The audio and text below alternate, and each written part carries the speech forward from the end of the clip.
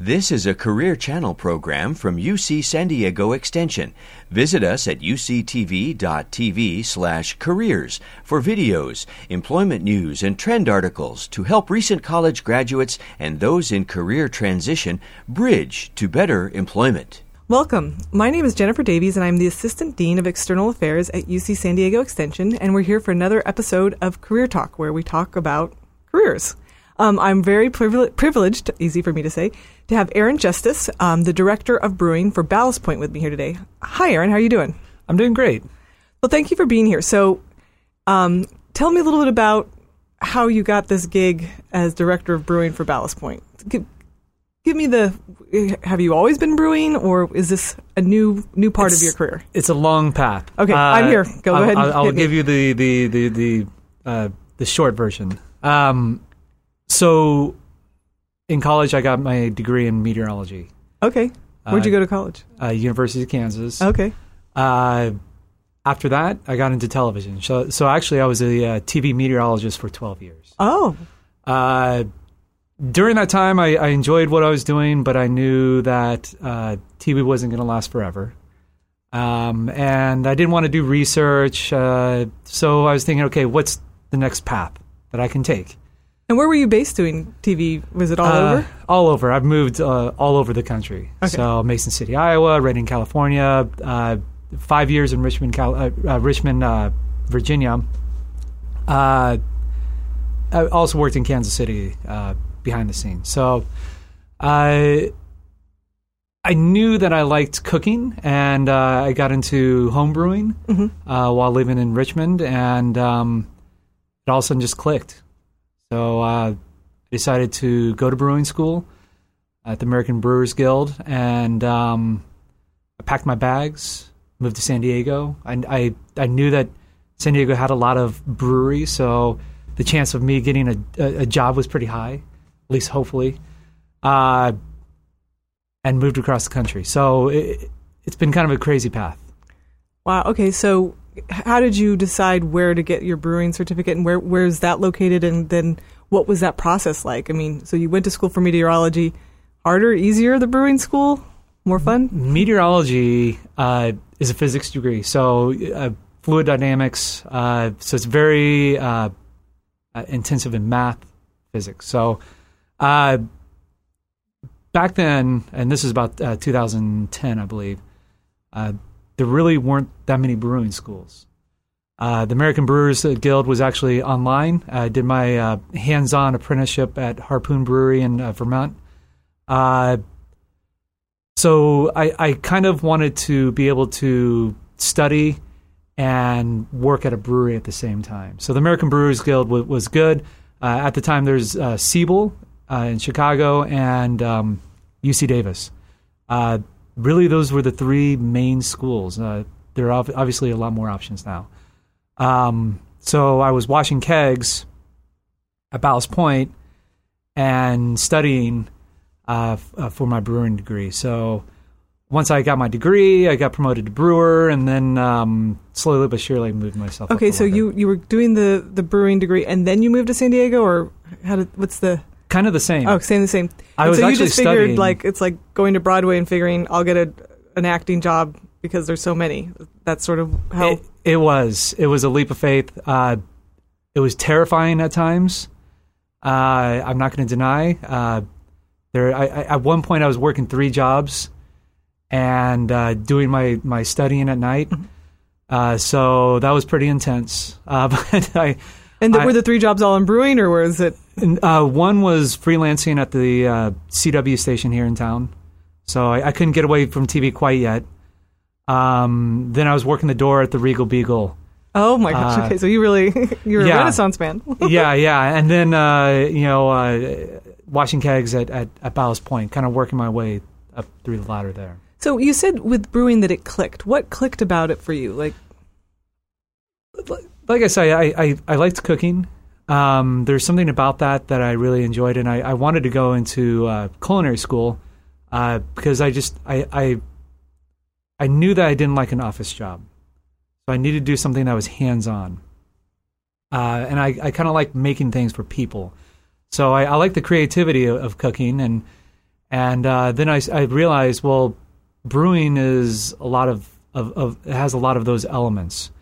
You can be creative, but there's also a lot of science involved with brewing. And in fact, most brewing schools require you to have at least some college science courses before you can even go to the brewing school. Because like what science courses? Chemistry is a big one. Mm-hmm. Biology, especially anything that's microbiology, is a big one.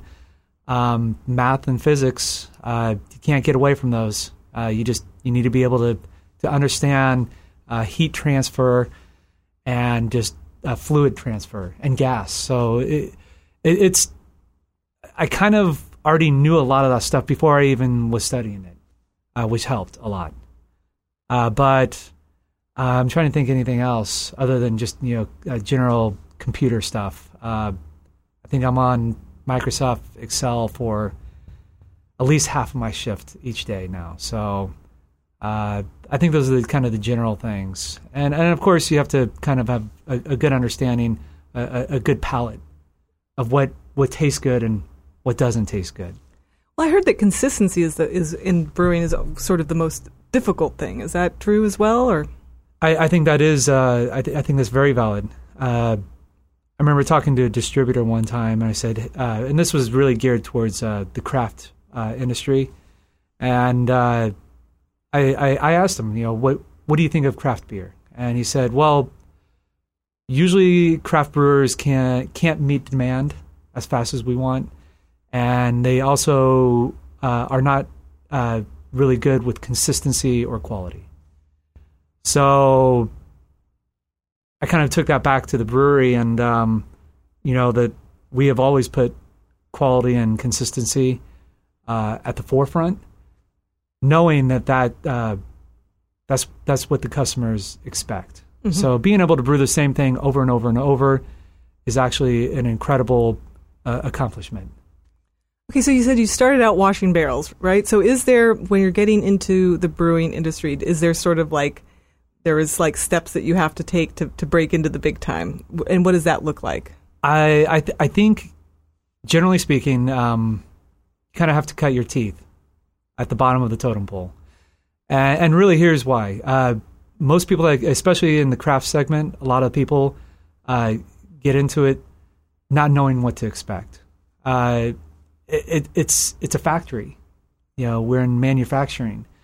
So inherently, there's moving parts, compressed gas, chemicals, extreme heat. In other words, it's not safe, and it's a little bit loud.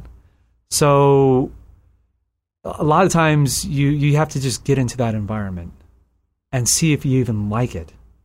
A lot of people will get intimidated by it, and so it's almost good that you kind of start off just washing kegs, because once you move through the ranks, you'll be dealing with finished beer, and one tank of beer at my location is worth almost $100,000 worth of beer. So one subtle mistake, and we're dumping that entire batch. So that can be terrifying. Okay, so you go from keg washer. What's your next step then? General progression will be through the packaging line. Then you'll probably go into what we call the cellar or cellarman, where you're working with filtration and just general fermentation, adjusting fermentation, dry hopping and stuff like that, flavoring beers. And then you kind of go from there to brewer. You get on the brew house and you deal with making wort, which is basically extracting sugar from malted barley. So you get up on the brew house, and generally the brewers will kind of oversee the entire brewery, make sure everything's kind of running smoothly. Okay, and so you started out as a keg washer, and did you take those steps as well? I did. With schooling, a lot of times you'll be able to leapfrog. So I was kind of getting in late in the game. I was in my mid-30s. Making a career change, so I really wanted to accelerate my chances as fast as possible. So I actually jumped over cellarman, and I was also at Ballast Point, which was rapidly growing at the time. So I was employee number 30. Now I think, are over 1,000. Oh, wow. So it was easy. The infrastructure wasn't necessarily there, and now it is in place. So I was at the right place at the right time with a brewing degree. So there was a lot of hard work, but there was also a lot of luck. So so everyone thinks like they either want to own their own vineyard or they want to be a craft brewer. So what would you say that, like, these are the great things about it? These are the pitfalls or the challenges you're going to have? I mean, I'm assuming it's pretty competitive to get into the business. It is. Let me think here. In 2011, I think there were about 2,000 breweries in the country. Now there's 5,300 and rapidly increasing. In fact, I think last year about 800 breweries opened and only 100 closed. So the competition is becoming stiff. But with that, there are a lot of established breweries that have careers, and you can easily slide into one of those successful breweries and make a career for yourself. If you want to venture into opening your own brewery, that becomes difficult. Now, back in the 90s, when craft was kind of still brand new, I mean, the late 80s, early 90s, there were a lot of legal obstacles. And there was not the internet. The internet didn't exist. And there were no brewing schools. There were, in other words, the amount of information that we have now is significantly more than in the past. So if you want to open up your business, there are a lot of people there to help. So I don't want to say it's easier because the competition is more. So it's kind of it kind of weighs itself out. But I would say if you want to open your own brewery, though, you need an education. Okay. So you can't just come out of high school and say, hey, I like beer. Let's do this. Well, first of all, you're not 21, so. Right. Well, a lot of homebrewers, they homebrew because they were underage. That's what a lot of brewers will say. They wanted to make a beer at home. But, a lot of homebrewers will actually open up breweries. In fact, a lot of breweries were founded by just homebrewers, and they are incredibly successful. But like I say, if I were to give someone advice, I would say don't make all those mistakes. If you do brewing education, it'll at least get you one step closer to where you need to go. Okay, so what does your day look like? You say, you're half the time you're on your Excel sheet, it's manufacturing. So if someone has this idea of like, it's just drinking beer all day or tasting, clear that up. What does it really look like on the day-to-day basis, and what do you enjoy about it? I like that each day is not the same. And even though I am stuck behind a spreadsheet for a good portion of the day, it's still not an office job. I honestly care about the product that I make. And that was one of the kind of goals I wanted to, when choosing like a career, I wanted to really feel passionately about the product. But, any given day I walk in and the first thing someone from the quality lab hands me a beer and says, drink this. And it's, 7, 8 in the morning. And, I have to drink it, and they say, so what's wrong with it? And we have to sit there and troubleshoot. And, so then I'll go to my office. Take a nap? No, just kidding. Take a nap. And then do just, whatever, emails, spreadsheets, and then... So what are the spreadsheets for? Is that for... projections. Oh, okay. So, we have to hammer out this production schedule, order all the raw materials to ensure that we don't miss a step. And recipe stuff. So just formulating recipes, how much grain to use, how many hops to use, and inventory. So it's just lots of spreadsheets, lots of emails, lots of meetings. But that's me, being a manager. If you're a brewer, you are there on the brew house, cranking away, monitoring everything and making sure that the production schedule is maintained. So just like any other job, it has its pitfalls. It can be at times difficult. But what are the pitfalls? Or the things that aren't the glamorous parts? I would say, and this was the same in television. It's all about communication across departments. So I had a news director that I would always say, over-communicate, just over-communicate. So that's just like any other job. There's all these miscommunications and, oh, you meant that. Oh, okay. I don't know why I was so upset with you. And so, there's stuff like that. And actually, to be honest, that's about it. Okay. I think my job's pretty cool. Okay. I think so too. So if you were someone who you said you need the education because that's going to get you in the door, but how hard is it to get a job say you don't want to start your own, you're like, okay, I want a career in brewing. How competitive is it? Or do you at Ballast Point have a hard time hiring for the skills that you need, or are there's more than people than you know what to do with? Right now, it's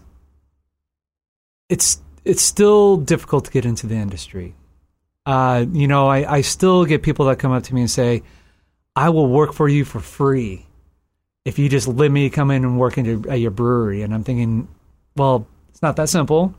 But so when that happens, it becomes competitive.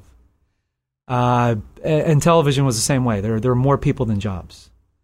But if you're willing to dedicate a year or two to get in there and work from the bottom up, the pay is not going to be great. But if you're truly passionate about it, you'll make it. So other than offering to work for free, what are the ways that you sort of break in and kind of get in at that entry level? Persistence. You just have to keep.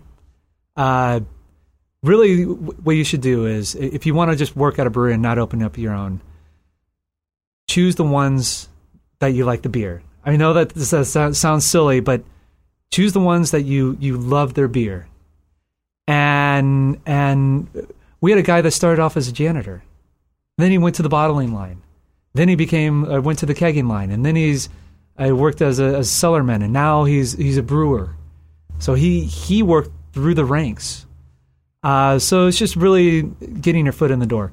I will say though that there are small breweries all around that are always looking for a little bit of extra help as an apprenticeship. So you're kind of working for free. But I would encourage anyone to do that, because then at the very least you know how to hook up hoses. And as silly as that sounds, there's an art form to it. So just even being able to touch equipment will get you that much more closer to your goal.